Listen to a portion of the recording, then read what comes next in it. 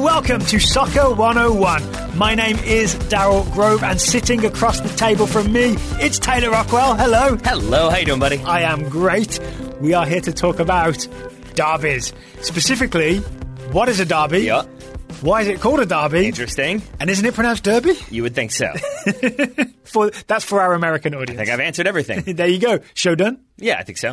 Except not at all. We're also, later in the show, going to name some of our favourite derbies. Mm-hmm. Not all of them, because we'll be here all day, but we'll also get into what makes each derby special. That works for me. Okay, so let's answer the big question first. Why is it called a derby? Because I can understand, especially if you're a new soccer fan, say in the United States, you're just thinking, what? Why is it the Merseyside derby? What is going on here? Mm-hmm. Well, as with most things that originate in England, I would say it's a little confusing. Is that the best way to put it? It's always some weird English thing. You all have too much history, is what it is. Because really, I think what it comes down to is that there are two possible explanations. Yeah. One seems more likely than the other, is how I'm going to phrase that. I would say there are two possible explanations, and one's right and one's wrong. Okay.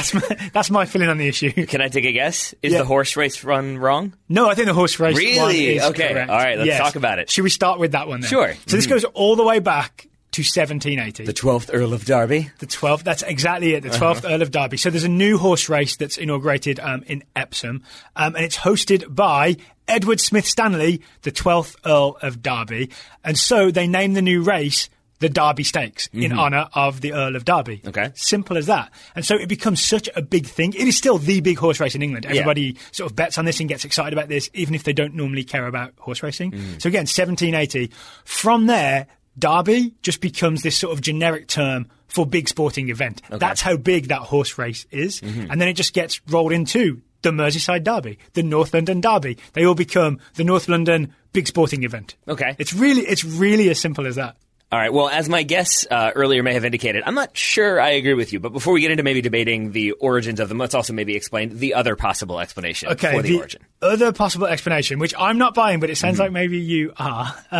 It goes to the Shrovetide Tuesday match, which is a weird, big, it's technically football from back in the day. I want to say like late 12th century is the first historical record of it, where in Derbyshire, which is a county, which Derby City is within the county, but in Derbyshire, in Ashburn, there's this massive medieval football game that essentially the goals are quite far apart, and they're like at the top end and bottom end of a town. Yep. And two gigantic teams try to push a ball towards each goal, and it basically takes all day. Did you read the rules for this thing? I did not. Some of them were like, it is illegal to murder. That's one of the laws. They instituted one of the that laws one, of the game. They instituted that one after the fact, because I think the initial one, they were like around when it was first started, there were like over 1,000 participants, and there were multiple fatalities. There were, so I guess they had to make that rule happen. Yep, and also the game has to stop at 10 p.m. was another one of the rules.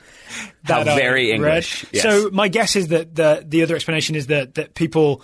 This became like a big sporting event, the Derby, which is happening in Derbyshire. So big football matches started being called derbies. Well, I would say the reason why I think it makes more sense is because you're talking about a football match that consists primarily of participants from one half of a town versus the other half of a town in Derbyshire. To me, all of the like familiar symptoms of match within the same city, local rivals in a place called Derby. Yeah. To me, that makes more sense. I'm not saying it does, and I'm saying maybe that's a lot of apocryphal history, but to me there's still so many jumps in there was a big horse race and it was named after the Earl of Derby, and we went from a Derby horse race to two teams from the same city not liking each other. There's a lot of jumps in there that I don't quite connect. But here's the big thing, right? People say local derby, right? Because derbies are not always local. This is true. Right? So Manchester, Liverpool, two different cities. Barcelona, Real Madrid, two different cities. So derbies are not just about something going on within the same city. Yeah. Derbies are just big sporting events. Here's my other evidence for Derby being the name for a big sporting event. Kentucky Derby, the Home Run Derby, all these things in the United States, they're all named after that concept of Derby being a big sporting event. Mm-hmm. Yeah. I mean, I would say, though, that one of those is also a horse race. So to me, that makes more one sense. of them is not. True.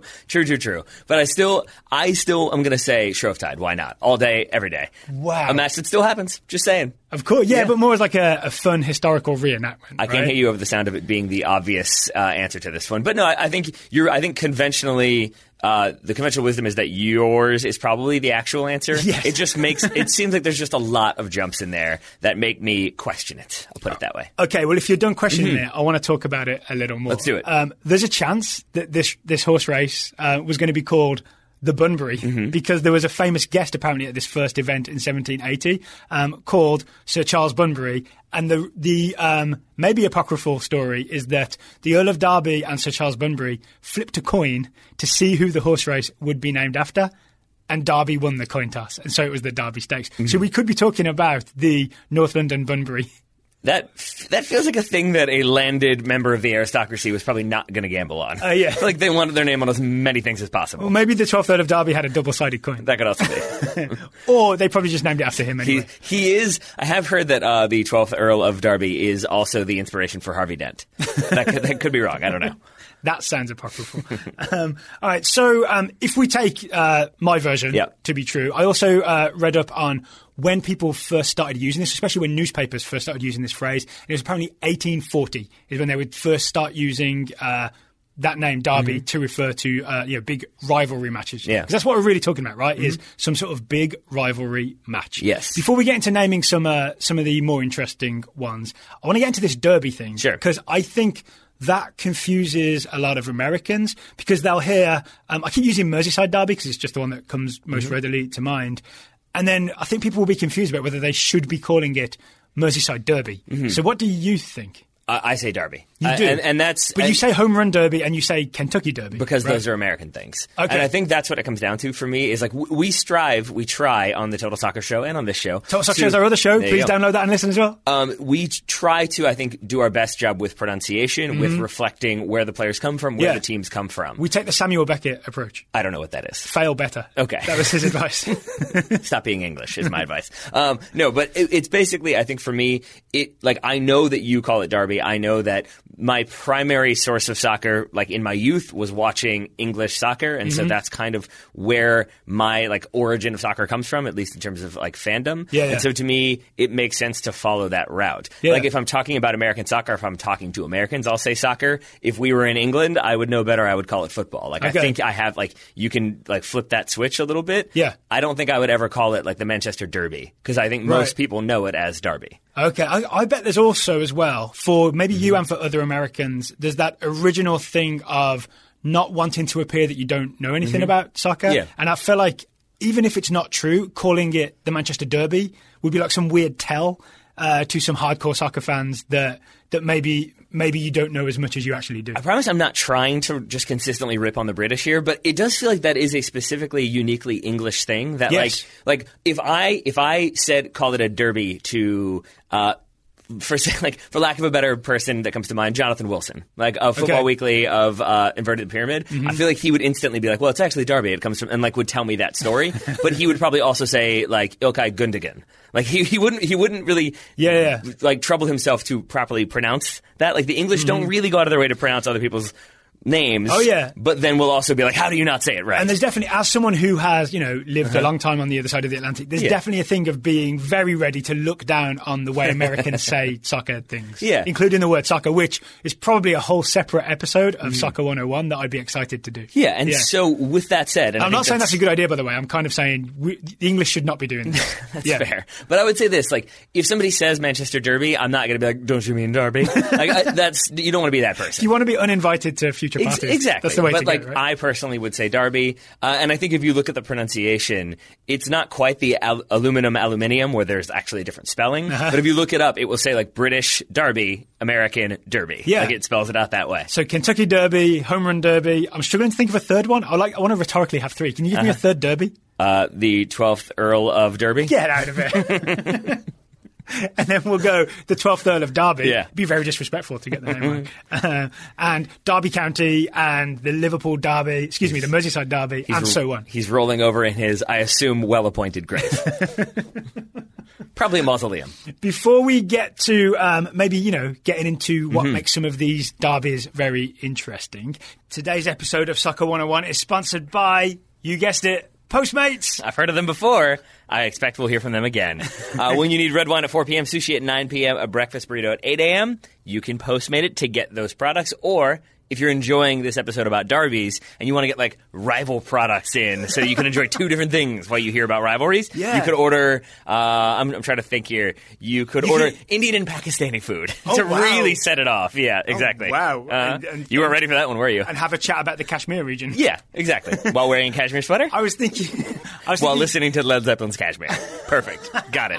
Nailed it. I was thinking you could find like the two rival taco places in your town and just get a taco delivered a better one. from each one via Postmates. The less serious one. Get them to arrive as close as possible and then have a taste off. Yeah. A taco off. All right. Taco derby. I don't know what else you could do here, but I'm going to leave it alone. I don't know if you're in a state where you can have alcohol delivered. You could get like Bushmills and Jameson, so you've got like Protestant and Catholic Irish. You could do that via Postmates. Yeah, exactly. Here in Virginia, you'd have to send Postmates to the ABC store. You would. Yeah. Yeah, you don't know if you want to do So that. the way it works, pretty much anything that you want, Postmates will. The service is, they'll go pick it up for you and bring it to you. They will. It's kind of amazing when you think about it. Even better, their bike flies through the air and goes through the stars. Is that how At it least works? based on the logo.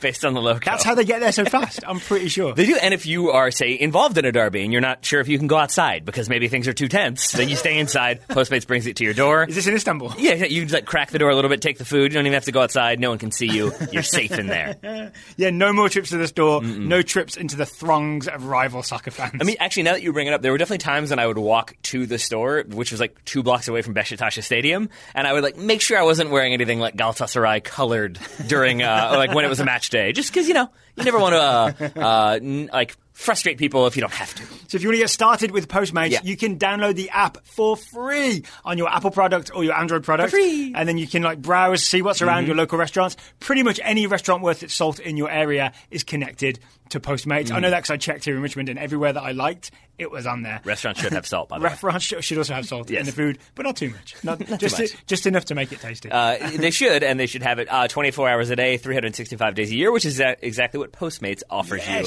They'll bring you what you need within the hour. And then for a limited time, Postmates is giving our listeners $100. I did that like on a game show.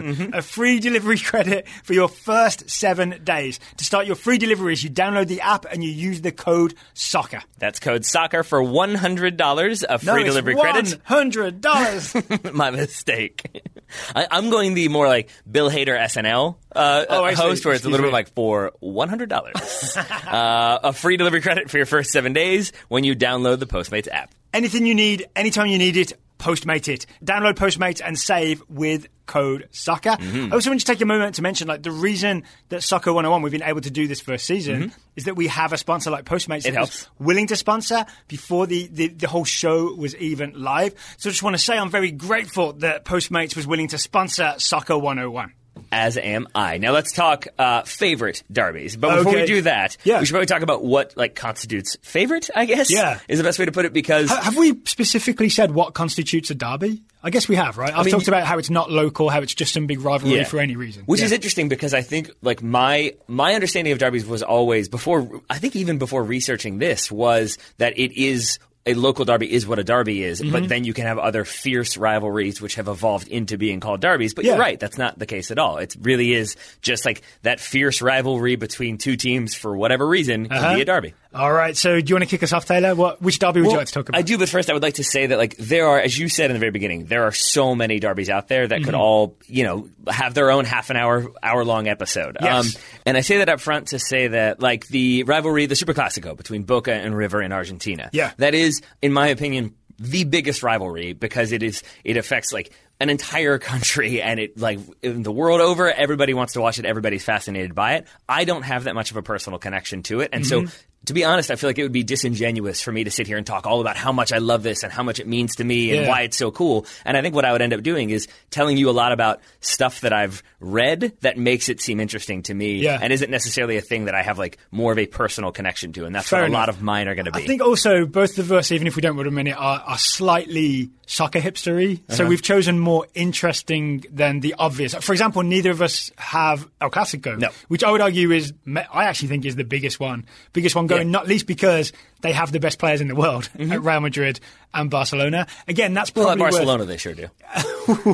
Hey, you don't know when this episode's going out. They could be Champions League winners again. You're right. So that's probably worth its own episode of Soccer 101 sometime in the future. North London Derby is full of passion and everybody loves that. That's not, I don't think either of us have that one either. Basically, there are lots of big ones that won't get mentioned today, but I wanted to sneak in and mention anyway. All right, that works. So with all that said, I think I'm going to go strangely John Cusack, high fidelity style. I'm going autobiographical here. So I'm going to start with Manchester United v Liverpool. I guess you could call it the Northwest Derby. That for me was like the first time I really got into soccer was like aside from playing it myself, was as a Manchester United fan when I was like 12 years old. And it really was in that period where like the team becomes your identity almost. And so it was like, I'm a Man United fan, you're a Liverpool fan, like, I'm going to talk trash to you. I don't really talk as much trash anymore, mostly because I'm old enough and wise enough to know that it comes back to bite you. But at this time, it was like, I feel like this was like, this rivalry is the most reflective of like my tribal mentality to the point that even like I think a while back we were watching a Champions League game. It was the PSG Liverpool game. And like, I didn't really want to root for PSG, but I could not bring myself to root for Liverpool, and it's because of this rivalry. Okay, I got you. Yeah, so now you've, like, obviously you have lived in England. Would you say that is, like, the biggest, most dramatic rivalry in England? Might be the North London Derby. I think it's between those two. Okay. Right? I would also, weirdly, the Merseyside Derby, which is Liverpool-Everton, gets a good billing. It's often one of the televised games. But Manchester United-Liverpool has this weird, I think, history because with all due respect to Everton, Manchester United are the more successful team. Liverpool are obviously a very successful team. And it becomes this thing of these two teams going at each other to be, the greatest in English football. And I think that's the key thing. Because first of all, I mean, they like 121 or more various titles between the two. It is the two most successful teams.